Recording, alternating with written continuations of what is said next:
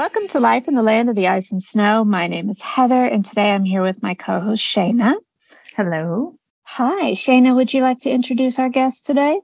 Absolutely. Oh, so the beautiful Shiona, it's been a while since we've done this online again. So it's like, are we going to interrupt each other? But Shiona and I met a long time ago, originally from Australia, moved over to Sweden. We're going to hear her entire story. But yeah, we've stayed in touch, and I've been following your story with just on the edge of my seat. So I thought, what a great opportunity to get you in to join us at our podcast to talk about what's going on and also hear how do you end up in Sweden? And I'm going to pepper you with questions. So please do. I'm more than happy to talk to you lovely ladies. It's an honor and a privilege. Oh, thank you. Fantastic. Well, we can just start with, how did you first decide to come to Sweden? It's kind of hard to phrase this correctly, but yeah, of course. How did Sweden become my very unexpected adoptive home? Yes. Well, it started, I first visited, I never ever saw myself living in Sweden. It was never part of the plan. It was a complete happy accident. I can't say that I had been dreaming of this moment my whole life. I absolutely knew nothing about Sweden. But my first introduction to Sweden was actually, I have to confess, I'm a huge Eurovision fan. So that's like a religion where I come from. It's Australians, for some reason, we think we're part of Europe when it comes to Europe. To the point you have your own, you're in Eurovision now. That says a lot right there. Oh, yeah. Yeah. We've managed to get past security, and now we're in, and you're never getting rid of us. So I'm a huge Eurovision fan. I've been a massive fan for as long as I can remember. And in 2012, Eurovision was won by Swedish artist Loreen.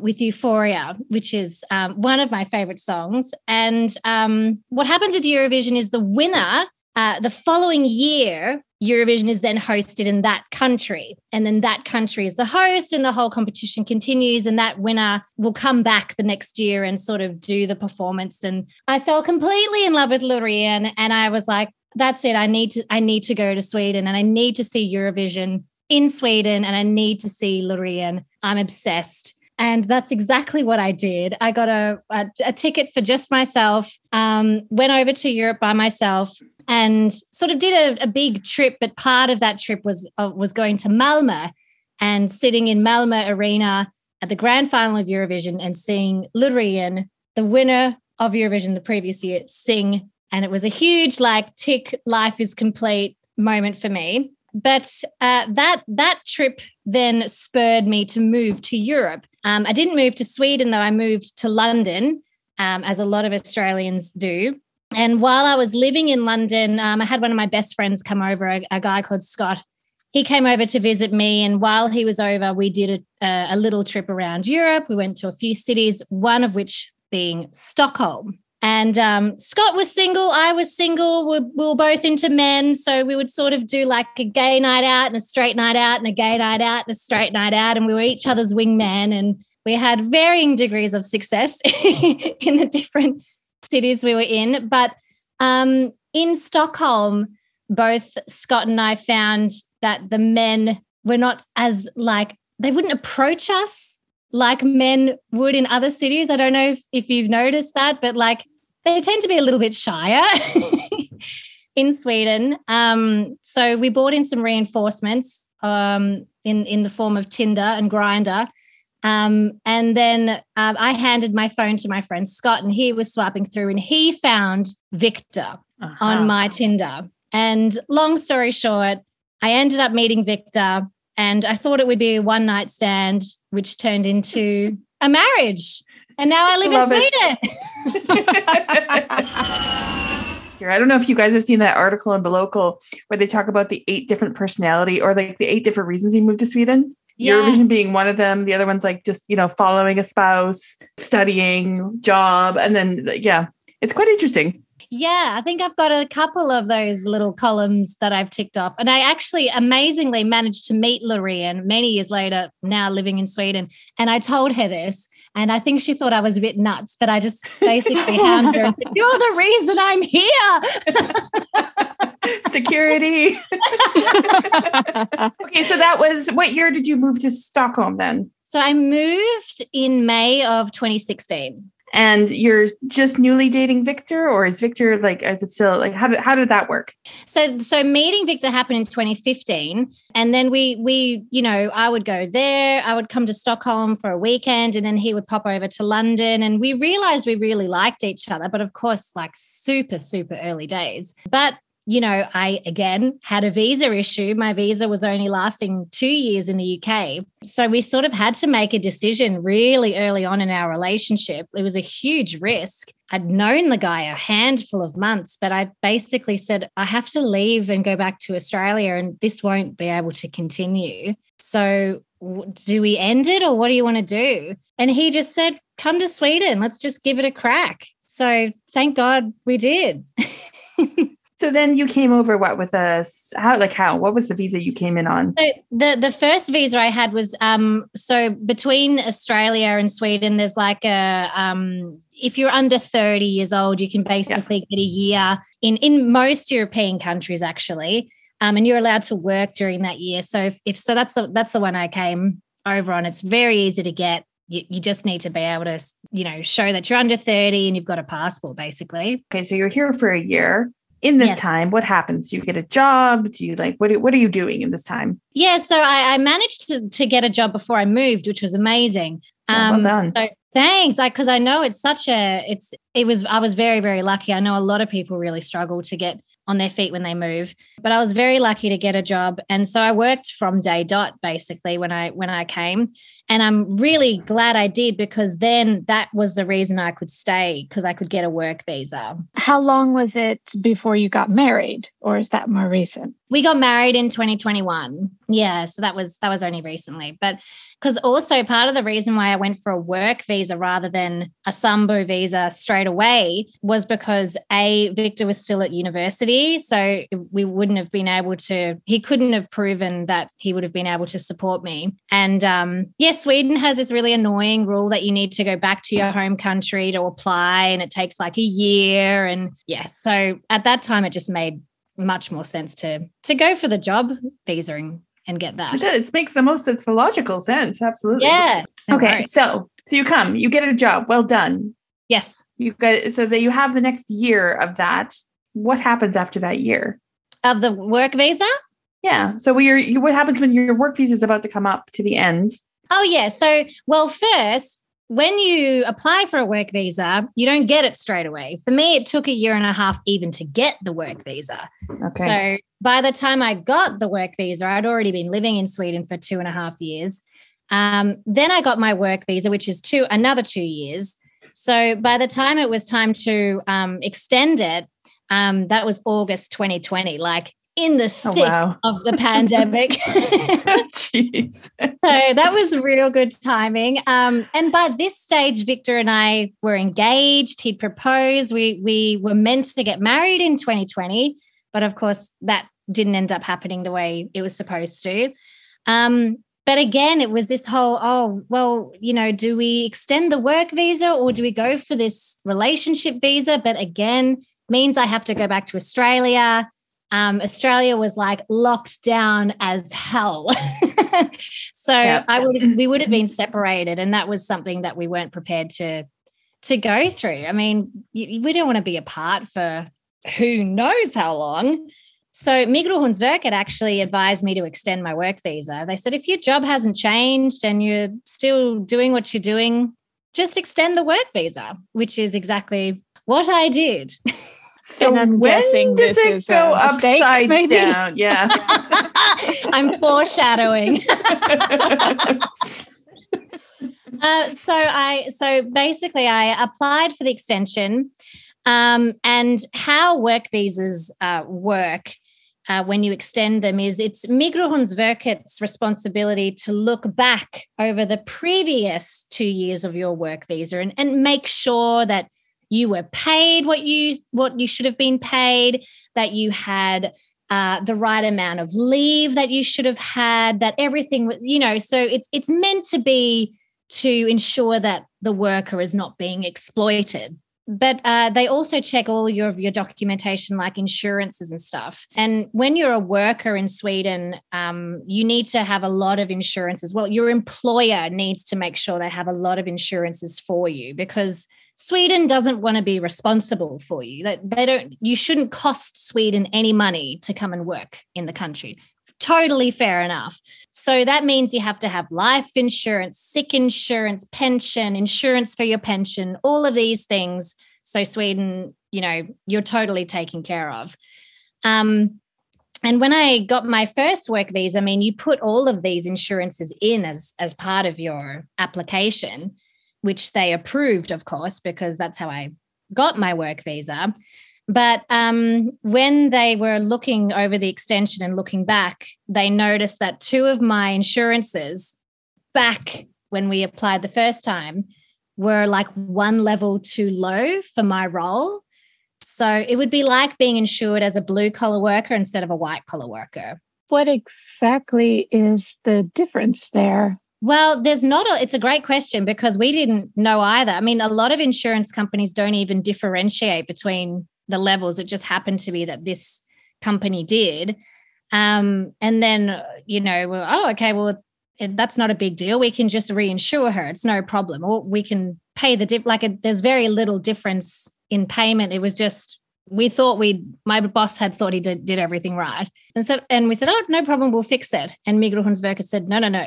She has been incorrectly insured. She needs to get deported. That's wild. Wow. It is absolutely wild, especially if, the employer is trying to do everything the right way and above board and follow the rules and makes a clerical error that obviously wasn't intentional. Of course, not intentional. And also approved. We had everything. We had no indication that these were wrong at all. And my boss felt awful because, he had never employed an immigrant before. So I think that was all the biggest issue. A lot of companies have gone through this, but, if they've done it more than once, they've had lessons learned. But of course, my employer didn't know. And we all thought that this would be very easily fixed. We appealed the case. I went through a lawyer. So everything was really good. My husband was reading my case and my husband was like, wow, this is so good. There's no way you're going to lose this. It's so good. But the court ended up siding with Migrationsverket and said, what can we do? You're incorrectly insured. It doesn't matter that you could fix it. You have been incorrectly insured, so you have to leave the country. So, but is this what started the deportation tour or Yes, this is the start of the deportation tour. Okay. I love that. It's obviously a really shitty situation you're in, excuse my language. But the fact that you've made humor out of it. Yeah, we've tried to. So, the deportation side of things is done. So I left the country in April this year because, when we appealed it, there's another year. We're married now.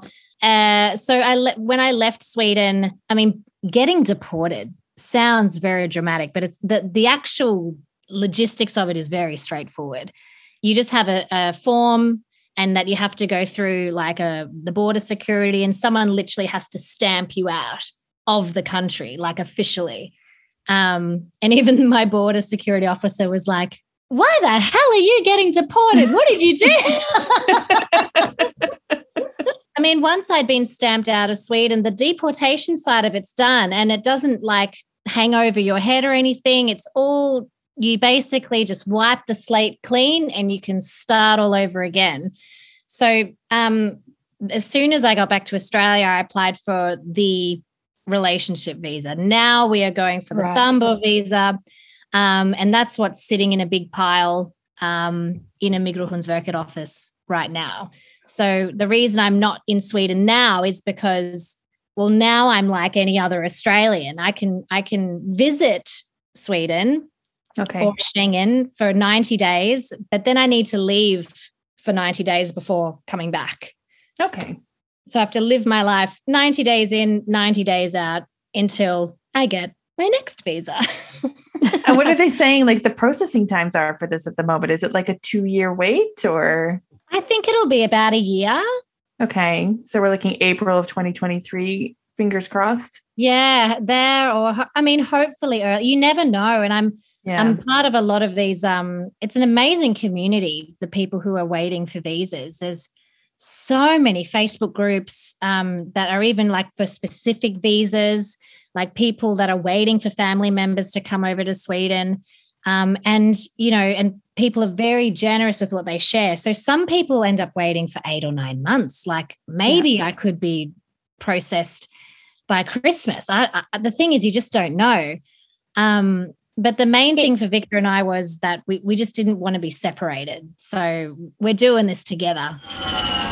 I have 2 questions. The first is, are you allowed to come to Sweden while you're waiting on the visa? Because it sounded like you can come. I just remember in my day that I couldn't. So are you still allowed to visit? Yeah, Australians are. I know not everyone is allowed to do that, but Australians don't need a visa to visit. So that's why I can do it because, according to Migrationsverket, you're not allowed to have 2 visas at the same time. So because as a visitor, I don't need a visa, that's why I can do it. Okay. And then my second question was just, do you remember the names of any of these Facebook groups? Because I think that might be helpful to a lot of our audience. Oh, yes, absolutely. Shall I get one up for you? Because it's in Swedish, actually. There's one called Vanta. Where is it? I Vantan på familjen. Okay, waiting for the family. Yes, waiting for the family. But in Swedish. So in Swedish. But that is the main one. So that is specifically for people who apply for the moving to someone in Sweden visa. And it's a really, really supportive group. So I totally recommend joining that if you're in a similar situation. Because even though I don't really share anything, it's really like, it just makes me feel good seeing all these other cases get approved and popping up, and it definitely gives you hope. Yeah, you feel like you're not alone. Totally, completely. Yeah. And that's one thing I've learned through this whole thing is how many other people this happens to.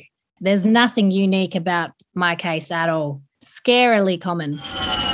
So I'm curious then. So, what are your favorite parts when you do get to live in the country? Well, it's great that you ask me now because I haven't been living in Sweden for 2.5 months and I'm gagging to come back. I'm so ready to come back. And a few people be like, why? Like, you're coming back in November. It's the crappiest time of year. And you know what? I miss, the things I miss are everything's very, it flows very well. Everything's very easy. I love cozy winter nights. I really look forward to those in Sweden. I miss my friends. I miss my family. I miss the struggle speaking Swedish. I really miss it. I never thought I'd say that, but I really do miss it. Yeah, I feel like I realize now that it has rubbed off on me more than I thought it has. I feel like I'm missing home a little bit. Looking forward to getting back into ice swimming. I've missed that. I only started that last winter. Yeah, I'm pining for it. I'm pining for Sweden. But I mean, and also you're a musician yourself, right? Like the music scene, what's it comparable to the UK where you are now? Is there a big difference? I think the live music scene has never been massive in Sweden. Definitely. I mean, it's there, but I mean, it's so much bigger in some of the other countries that I've been living in the last almost 3 months. I've been around the US a lot. I spent 9 days in Nashville and I've never experienced a city that is so, oh God, so supportive of live music. And I can't say that Stockholm has the same, but I think when it comes to writing music and creating ideas, I think you'll struggle to find a place like Stockholm, or I suppose like Sweden in general, a place that's so open to ideas and supports new ideas really well. And it's a very creative little place. It's very open to creative ideas and Yeah, I think Sweden nails that. Do you think you're going to get the opportunity to write a song for the Eurovision Song Contest? Girl, I would live and die in the same breath if that happened to me. I would just die. I hear like it's all about the songwriting camps, right? Like once you get into those. Yeah. Right. Yeah. Have you figured out how to get into those yet? Yeah, I've done a few camps. I'm not sure. I'm sort of, I'm pretty new to songwriting still. I started songwriting mostly when I moved to Sweden, of course, because it's so big on that. I'm not sure if pop songs are my thing, but I mean, Eurovision's it's its own genre. Eurovision's everything, right? It's everything. It's whatever you want it to be. Yes. I mean, I'll definitely, one of my, because now I don't have a work visa. So now I can actually, be a creative person much more. And I think that's what I'm looking forward to too. It feels like I'm getting a second go at Sweden because now I don't have to be this normal job person anymore. I can do my own stuff. I've never been allowed to do my own stuff in Sweden. I've always had to work. So now, what am I going to do? Well, I did have a question just because we typically talk about Swedish problems. Yes. And what would be like your tops, other than what you're going through right now? What would be like a top Swedish, other than being deported? That is a big one. What would be your top Swedish problem? Yeah. Do you know what? I think that I have realized over the years, and I have been in Sweden a long time, but I've really realized now that my biggest problem is my grasp of the language.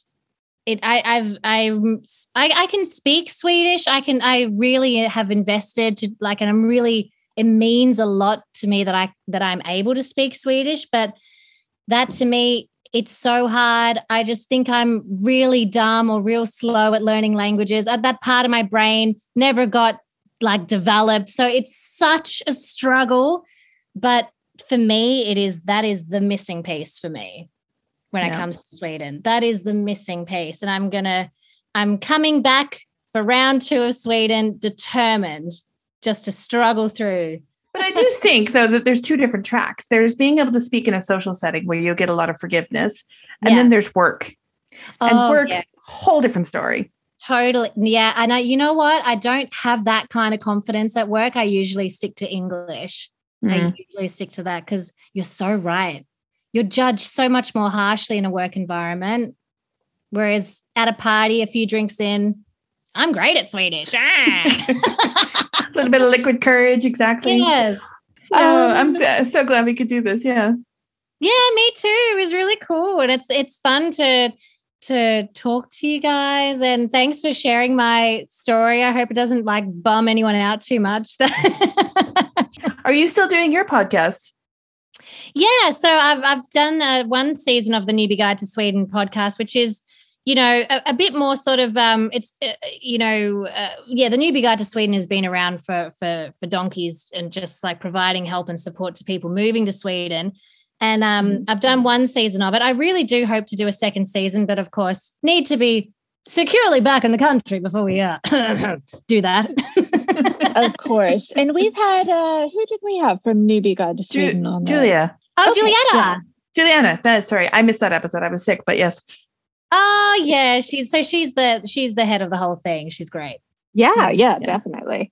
Well, thank you so much. And we hope to see you back in Sweden soon, legally. Yes. You can stay for good. Thanks so much. It was lovely to talk to you guys. And hopefully when I'm back for good, we can do this in person. Oh, exactly. That'd be a great update episode. Exactly.